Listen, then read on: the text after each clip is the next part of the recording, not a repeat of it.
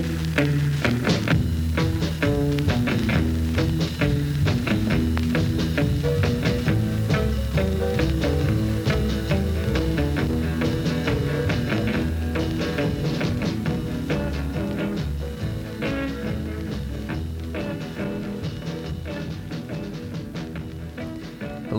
my name is Jack Otway, And I'm Jay Otway. and we welcome you back to another episode of Like Dragon, Like Son. We had a bit of a break. Yeah, we're a father-son podcast, and we sometimes just take time to go and do, family things. And, play D&D rather than just talk about it. So if you're a regular listener and wonder where we've been, well, went out there rolling some dice. Of course. Doing some stuff.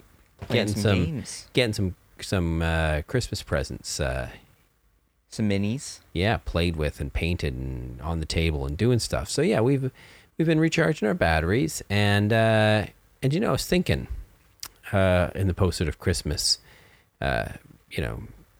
afterglow as we sit there looking at our massive piles of presents. Right. What do you do as a DM if you suddenly realize, oh heck, I might have given the party too much treasure? Yeah, I mean, sometimes it comes to mind. I remember we mentioned this a little while back. What happens if you give a player a magic item that's a little bit too powerful, right? Yeah.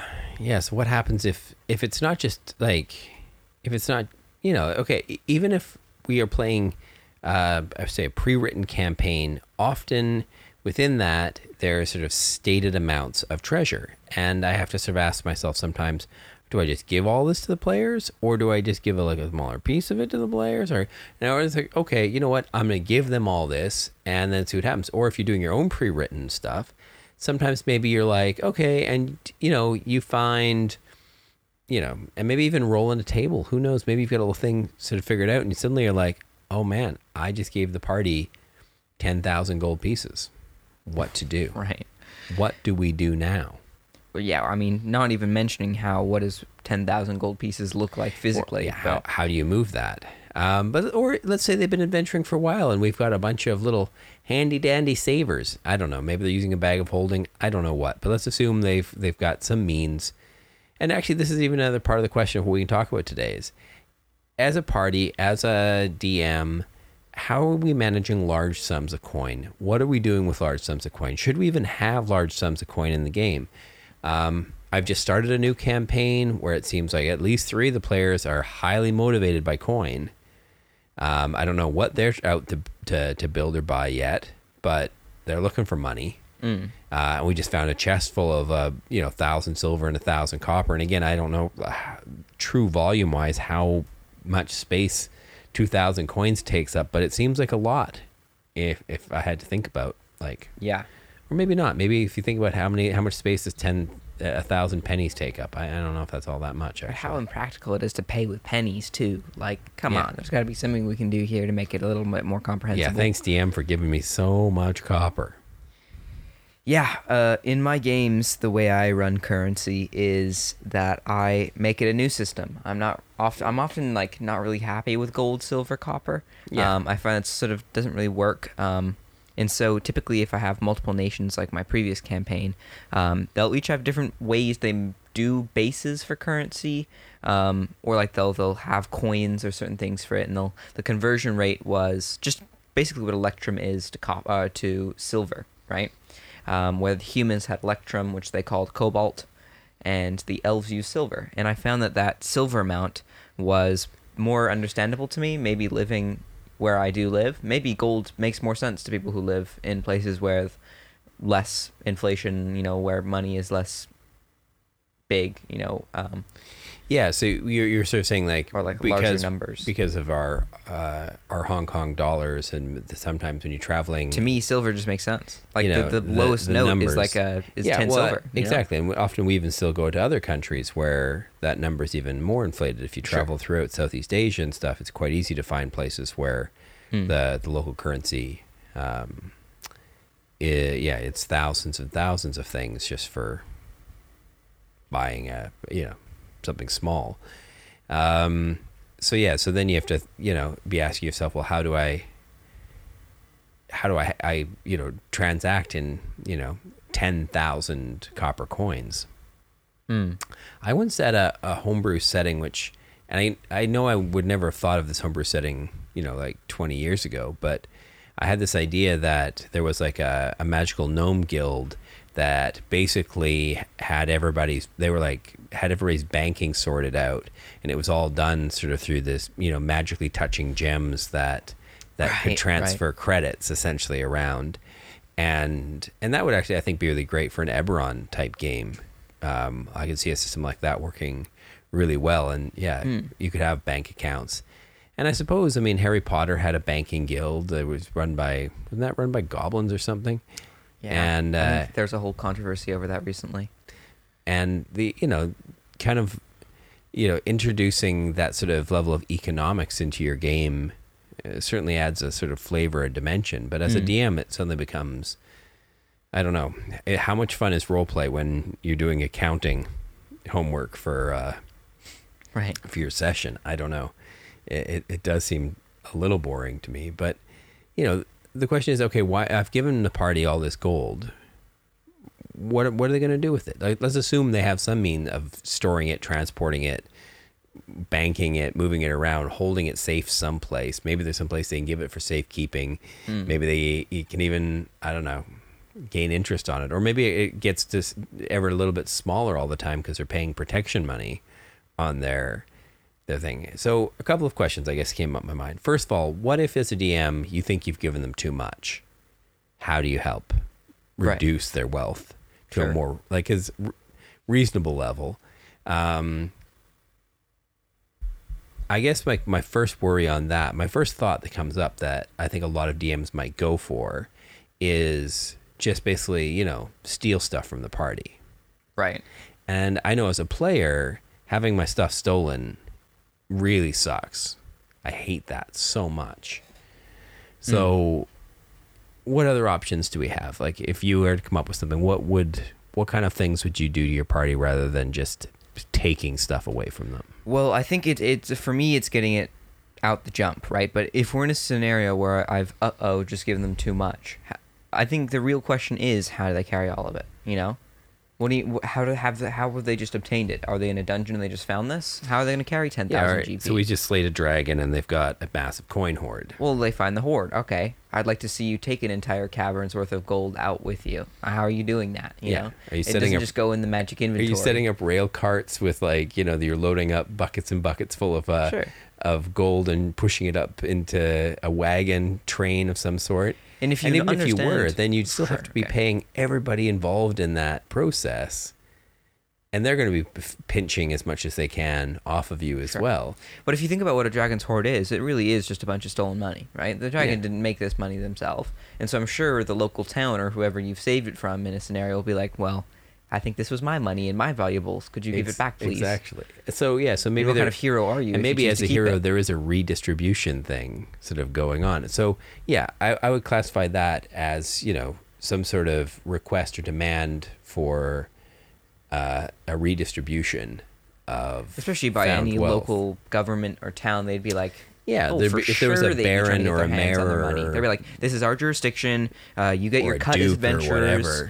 But this is the town's money. This was stolen from people in town. Or if there's a titled nobility or something, they may very quickly stake claim to it. Are you sure that money is yours? He says, pointing at his guards and whatever, right? And then, may also still have the good of the people at heart and will be wanting to redistribute it in a way that is, fair and effective. Something maybe that the party's incapable of doing, frankly, because who wants to role play fairly distributing 100,000 gold pieces to a community. Instead of having that 100,000, they let this, whatever government baron, whoever handle it. But maybe now they have a deed to a house or a manor or an estate in this location that they can set up a base of operations. That I think is very much favor, the second letter of recommendation. The second option stuff like is basically offering to trade the players. Yeah. Okay. So you have all this money, and with kind of a quick hand wave, you explain to them that they're approached by somebody offering property. They go and check out the property, and this is what it looks like. And maybe it's run down. Maybe it needs a lot of work. Maybe they can invest into it going forward. You could say, okay, well, these are the costs for upgrading your stronghold, your hideout, your keep, whatever it is that you've got that you want to be making it cooler. And there has been rules for that sort of over the ages. I did a little quick dig going back, found a really fun little table in the first edition Dungeon Master's Guide.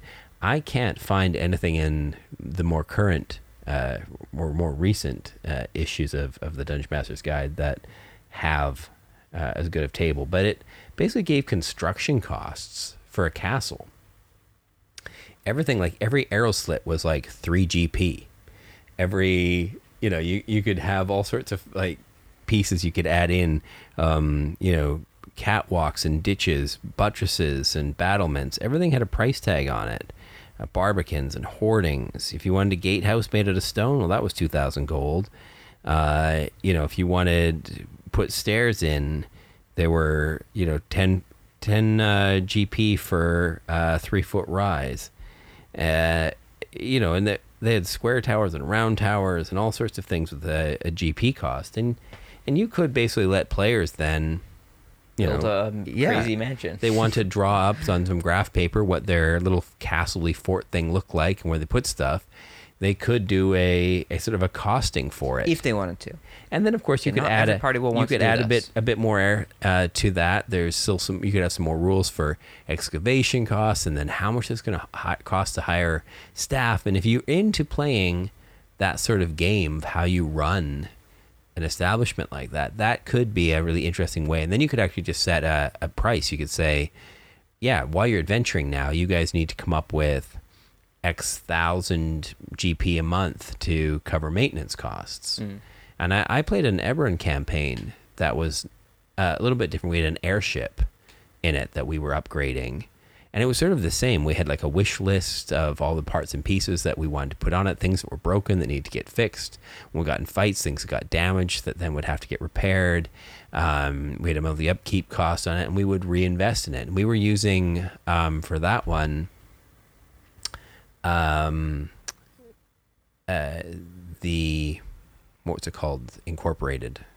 Acquisitions Incorporated. Thank you. They had quite an interesting set of little rules for for how to upgrade your business your business and base. I think in things. Acquisitions Incorporated it is like a business. Like you have to run a business. And I suppose that's kind of what we were doing with running the ship, and this is what you would do if you were setting up a stronghold.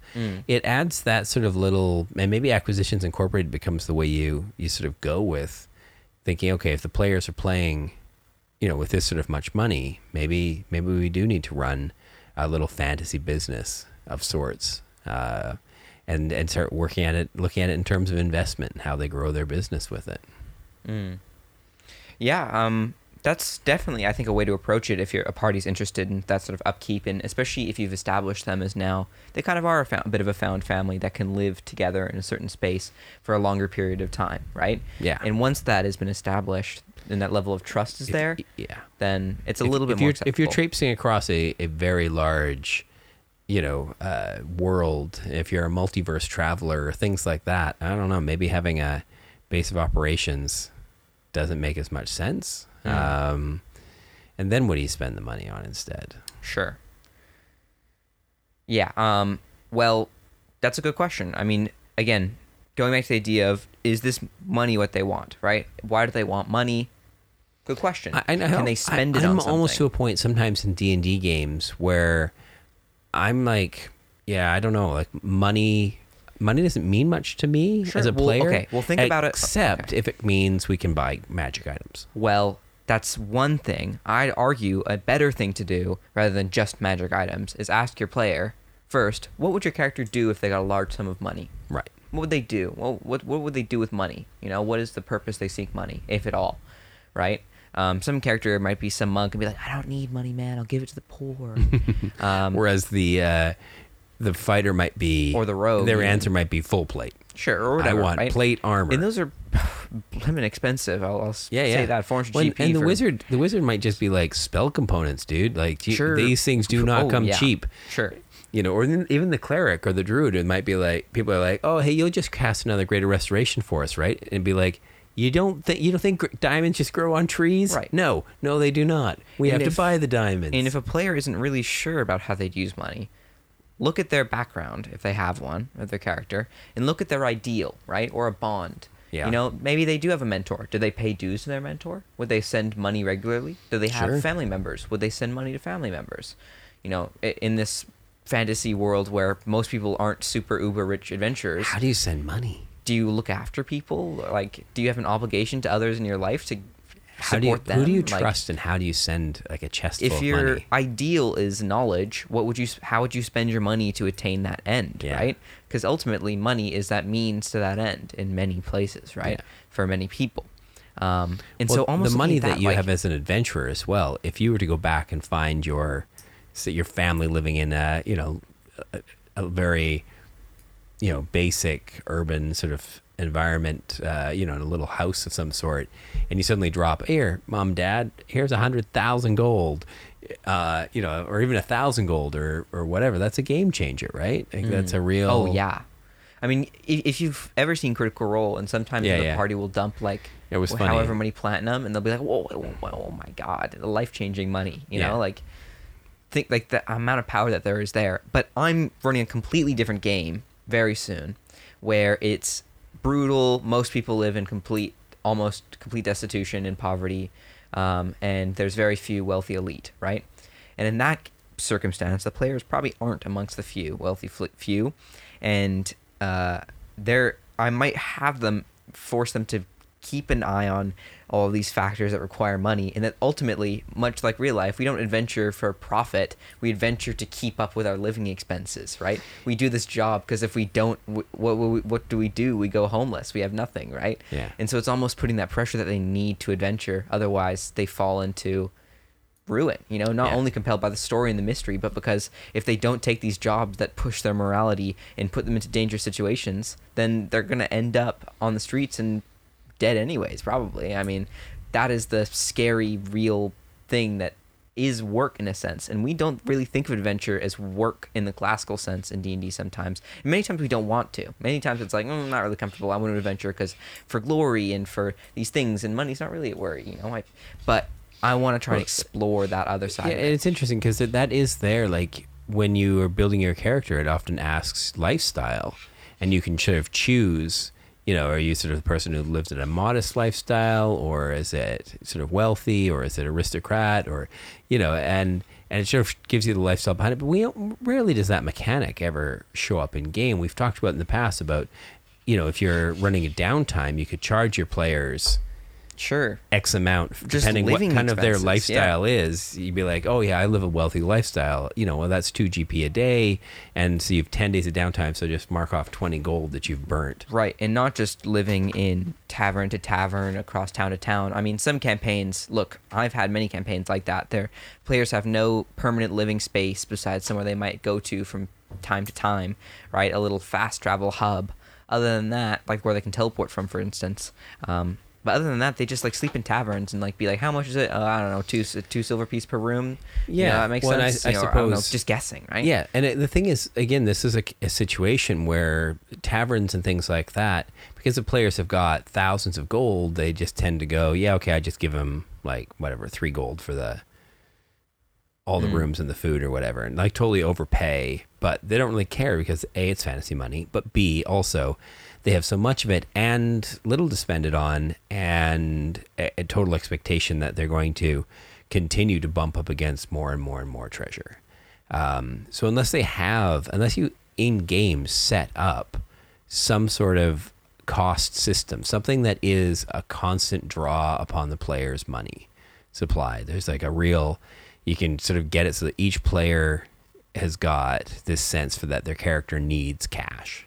They've got expenses to cover. Start it where they're like, oh, I need to pay for this. I Yeah. need to pay for Where- my siblings' medicine. I need to pay for whatever, right? Make it, I mean, especially in my one where I'm going super grim dark style, like, disease, all these things, what's the cost of living, know, and adventuring is the only way you can really keep up with that. I mean, maybe you do have a job, but the reason you're adventuring now is because it certainly wasn't paying enough. You know, you got the skills to do something else. Well, and then it goes beyond just looting the treasure. You're suddenly like, okay, can we harvest the monster?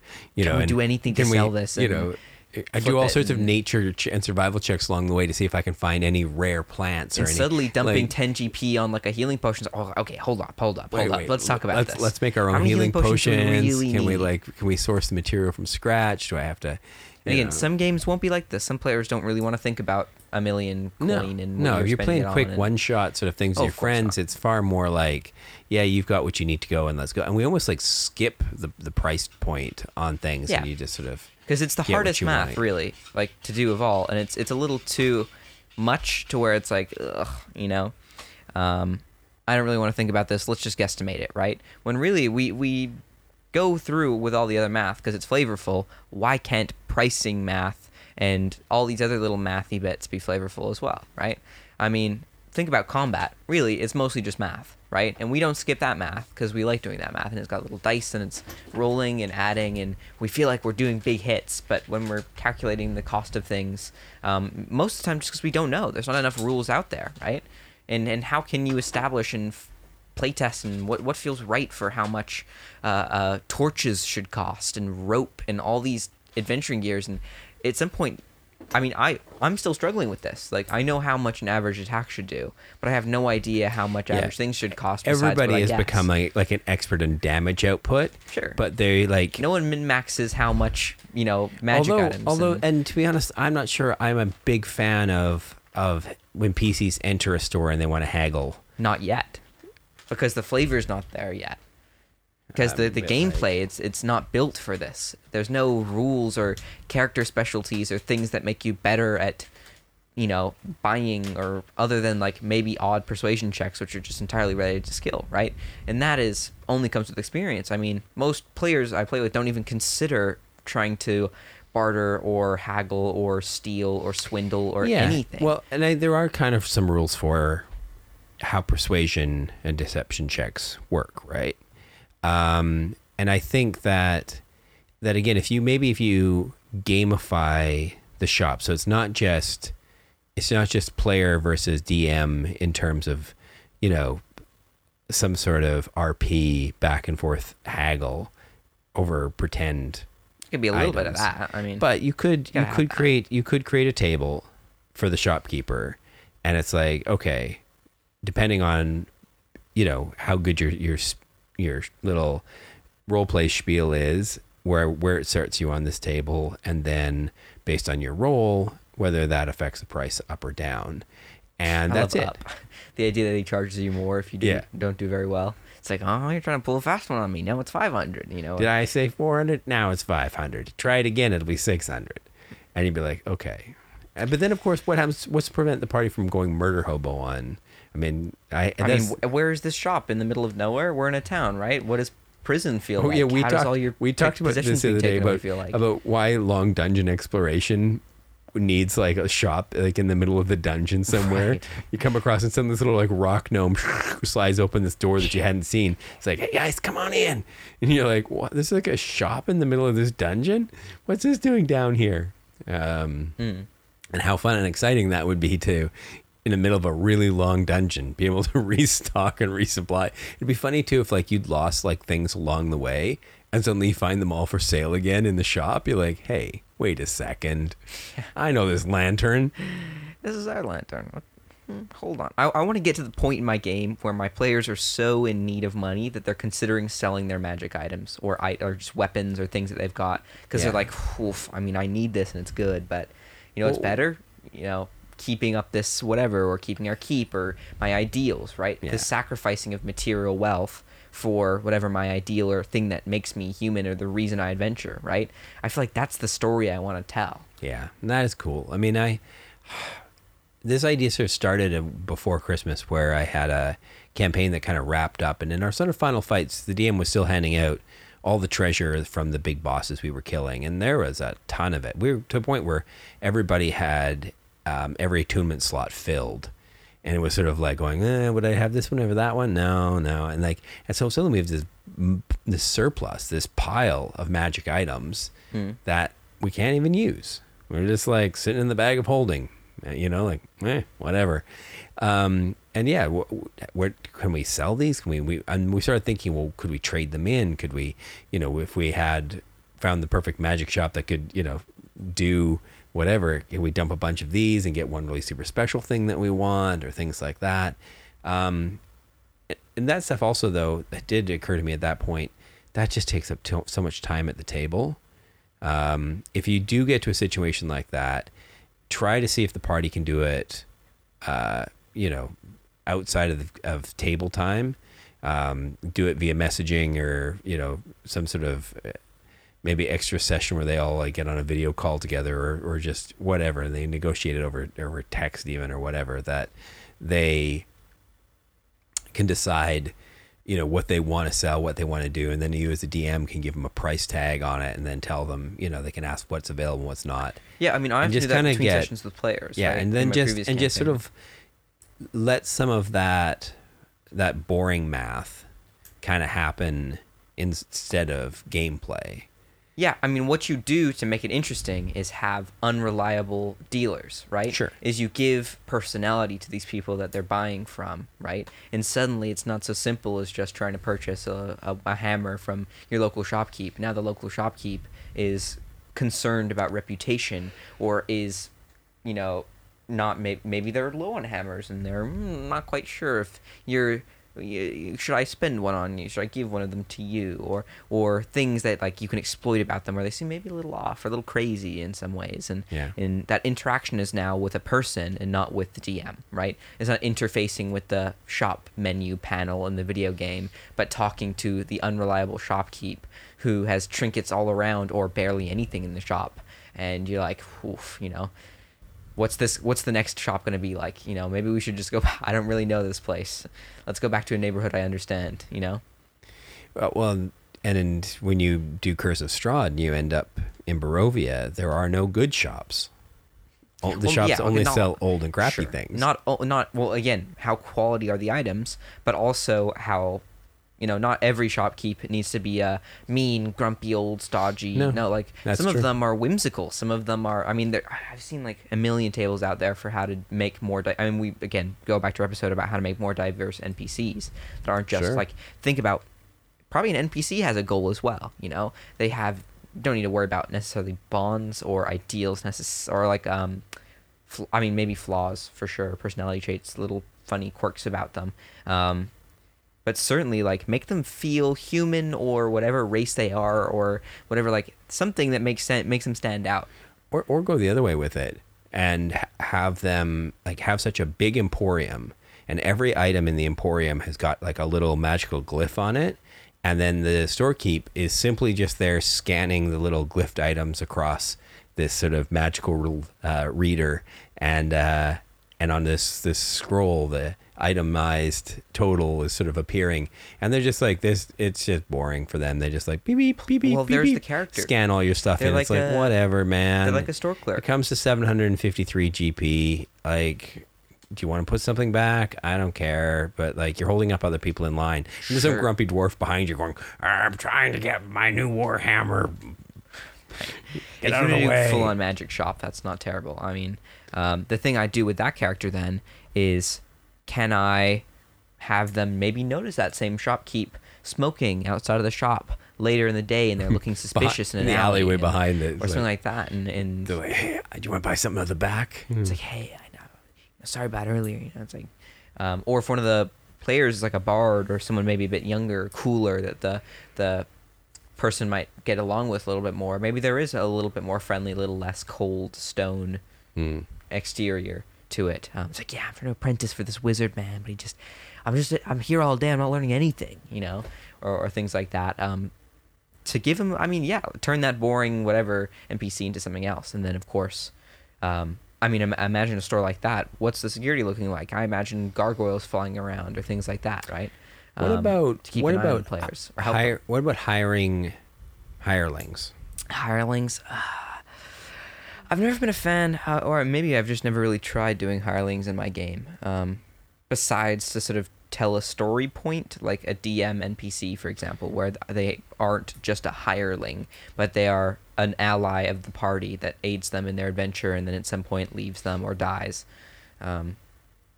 Or someone that hires them and goes on the adventure with them is typically what happens. That the party is pretty self-competent, that they really don't need to hire anyone else, and they don't have them really. Well, that's just it with 5e. To. Everybody's like a hero, but sure, we don't need to hire people. Do I have somebody to carry my lance for me?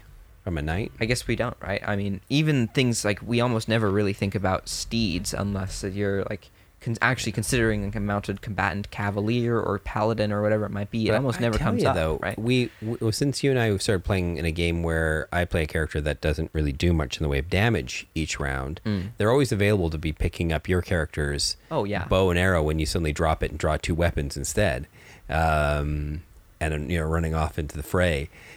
And I always thought, hiring a squire to follow you around and pick up your gear as you drop it is always handy. But of course, you got to protect your squire so they don't get, squashed by the giant or whatever. Sure. Yeah. I mean, I don't know if I consider it for my next campaign, but I think it's certainly an interesting idea. But like, where would you even price hirelings at? Like per hour, per adventure? Well, again, a single fixed rate. The older editions of things. I went back and I was trying to find it. It took me a little while. I had this memory from what we called like the basic rules, like before Advanced Dungeons and Dragons. There was like the red box, the blue box, the green box. The blue box was the expert rules in the end, and that sort of was levels 5 to 15. And the way that the game kind of worked at that point was when you got to level 10, you were suddenly then able to. Well, I mean, you could do it before level 10, but that's when you could start doing things like building a stronghold or a hideout or whatever. And they started to give you prices for all sorts of other things you could hire. Like if you needed for your castle, if you needed guards, or if you needed, Right. they had all sorts of things. You could even pay sages. Sages cost you 2,000 gold pieces a month. And I sort of think, that's a good gig. 2,000 gold pieces a month is not bad. Probably better than some low-level adventures. Although time flies when you're adventuring. Like, seriously. The amount you get done in, like, a matter of days is just ridiculous. But, yeah, it's sort of a fun idea that you could hire alchemists for 1,000 gold a month, or armorers for 100 gold a month, animal trainers for 500 gold a month. And that's kind of fun. Like, hey, let's train up a bunch of tigers or something. I don't know. But yeah, they had all sorts of different ones. Engineers, spies. Spies seemed like they were 500 plus GP per mission. Per mission, is that? Per Are you mission. paying per month, per week, per day, per mission? Everybody else was per hour? month. They were. If you hired seamen, you could get a rower for 2 gold pieces per month, a sailor for 10, and a captain for 250. I mean, there's another use for gold, right? Passage to different places where you're maybe not supposed to go, especially if there's like a party on the run kind of dynamic and they're maybe not so liked by the local authorities, then suddenly money or favor being used to, exactly. And or move if your game has got people who have teleportation circles and that can bam people around, those services could be offered at a cost. You could have the whole party have to pay money to teleport somewhere, and you can either go at the 100 GP rate, and it's sort of like you have a caster who's kind of knows where you're going, and maybe he gets it right, or you can pay the 500 GP like first class and definitely get a caster who knows exactly where you want to be and can land you right there. You look at that idea of the teleport circle spell and how it can kind of range from kind of close to kind of not so close. Kind of not so close. And depending maybe the whether, more you spend, all right, we're doing the budget version, and you can end up a long ways off course. And it's a couple more days, right? But at least it's not a couple farther months. away than when we started. That would be terrible. I mean, the chance. There's like a chance for teleport to go really wrong, and like send you into like the middle of a mountain, and you just get crushed and thrown out, which is never fun. Bunch of damage. You could accidentally kill yourself with that sort of thing, or kill a party. Like TPK potential there if you're just like bad luck is, yikes. Well, they did it to themselves. They should have. They had. I gave them sure. 10,000 gold, and they were all stingy with it. They took the cheap out, and it cost And now them they're their all lives. dead. Yeah. And there's your lesson. Don't cheap out on that. Yeah. All right. Well, I hope, folks, that gives you a few ideas maybe on economics. It's a tricky part of the game to implement and put into play. But I think it naturally comes with the game as soon as you start handing out gold. So Yeah. I think also look at adventures, especially if you are running stuff out of a book, where it sometimes just says a gold piece value to what you've said, Jack, that it might be better to know what the party wants, particularly in terms of what would make their character great as a magic item. And maybe you give them a piece of that magic item or part of it or something like that's got a partial gold value close to it. And then over time they assemble it or put it together as they earn, as they find more and more parts of the treasure. I think those sorts of things take a whole step out of the game because then you don't have to take cash and go and convert it someplace. But instead you're actually finding the magic that you want as you go. And it sort of streamlines your game a little bit more. Definitely. But, on the other hand, it can be really super fun as a party to be sitting on loads and loads of cash. It changes the confidence level that your players have when suddenly, they're invited to go and attack or, to go and defend the village against, some sort of, troll invasion or whatever. That we're thinking, oh yeah, we're super rich heroes. Whatever, we go do this. Sure. It's interesting how being like loaded sometimes will encourage your party to be also a bit cocky, which that can be fun. Yeah, for sure. All right. Thanks for joining in and listening on how to maybe manage money a little bit more, how to do economics in D&D just a little bit if you felt you've maybe overpriced or underpriced or really not sure where things are at. Yeah, well, you can always charge them more for everything if you think they've got too much money. Hey, inflation is a real thing. Well, and just being able to recognize that, there are no set prices, and if you look suddenly like, hey, you got money, then people are gonna hit you up for it. Or now a new time for story event. What if a new tyrant comes in and suddenly taxes are up and adventurers do not get exempt from this tax? Pay up. Or things like that. I think that it's pretty easy to throw a mechanic in there that adds a sort of dwindling effect to their cash hoard just from, instead of having to roll for every pickpocket or everything like that, you just sort of say, look, yeah, you can make a couple of perception checks, in advance as a party, and depending how many total successes or failures you get, it'll affect like your rate, your sort of burn rate on your hoard, and that it's you got to spend it quick or it's gonna start to evaporate, be that through taxes or being pilfered or whatever. It sort of maybe give the party a real quick sort of like, okay, well then let's just buy this thing with it, or let's just get that, or let's just give it all to the orphanage or whatever, and then problem solved. No more giant heap of leftover Christmas presents. Right. Many different solutions. Hopefully this helped you out just a little bit. There's plenty of good reading even in old and new editions on how to run things like strongholds and keeps and armies. Not as much in these ones. The older stuff definitely has it for sure, though. It exists. And yeah, if you want to get into hiring an army and marching across the land to play Warhammer stuff, don't play D&D. If you want to march an army, play Warhammer. Or go back and look at those old basic edition. The companion set has got lots of great rules for mass combat. I was having to look at those again today. Still think that's some fun gaming back then. True. All right, folks. Thanks for listening to us ramble a little bit. Hope you had a nice relaxing break, and we're back into 2022. We'll see you next week with some more 5th edition Dungeons & Dragons stuff. All right. See you later, guys. Bye-bye. Bye.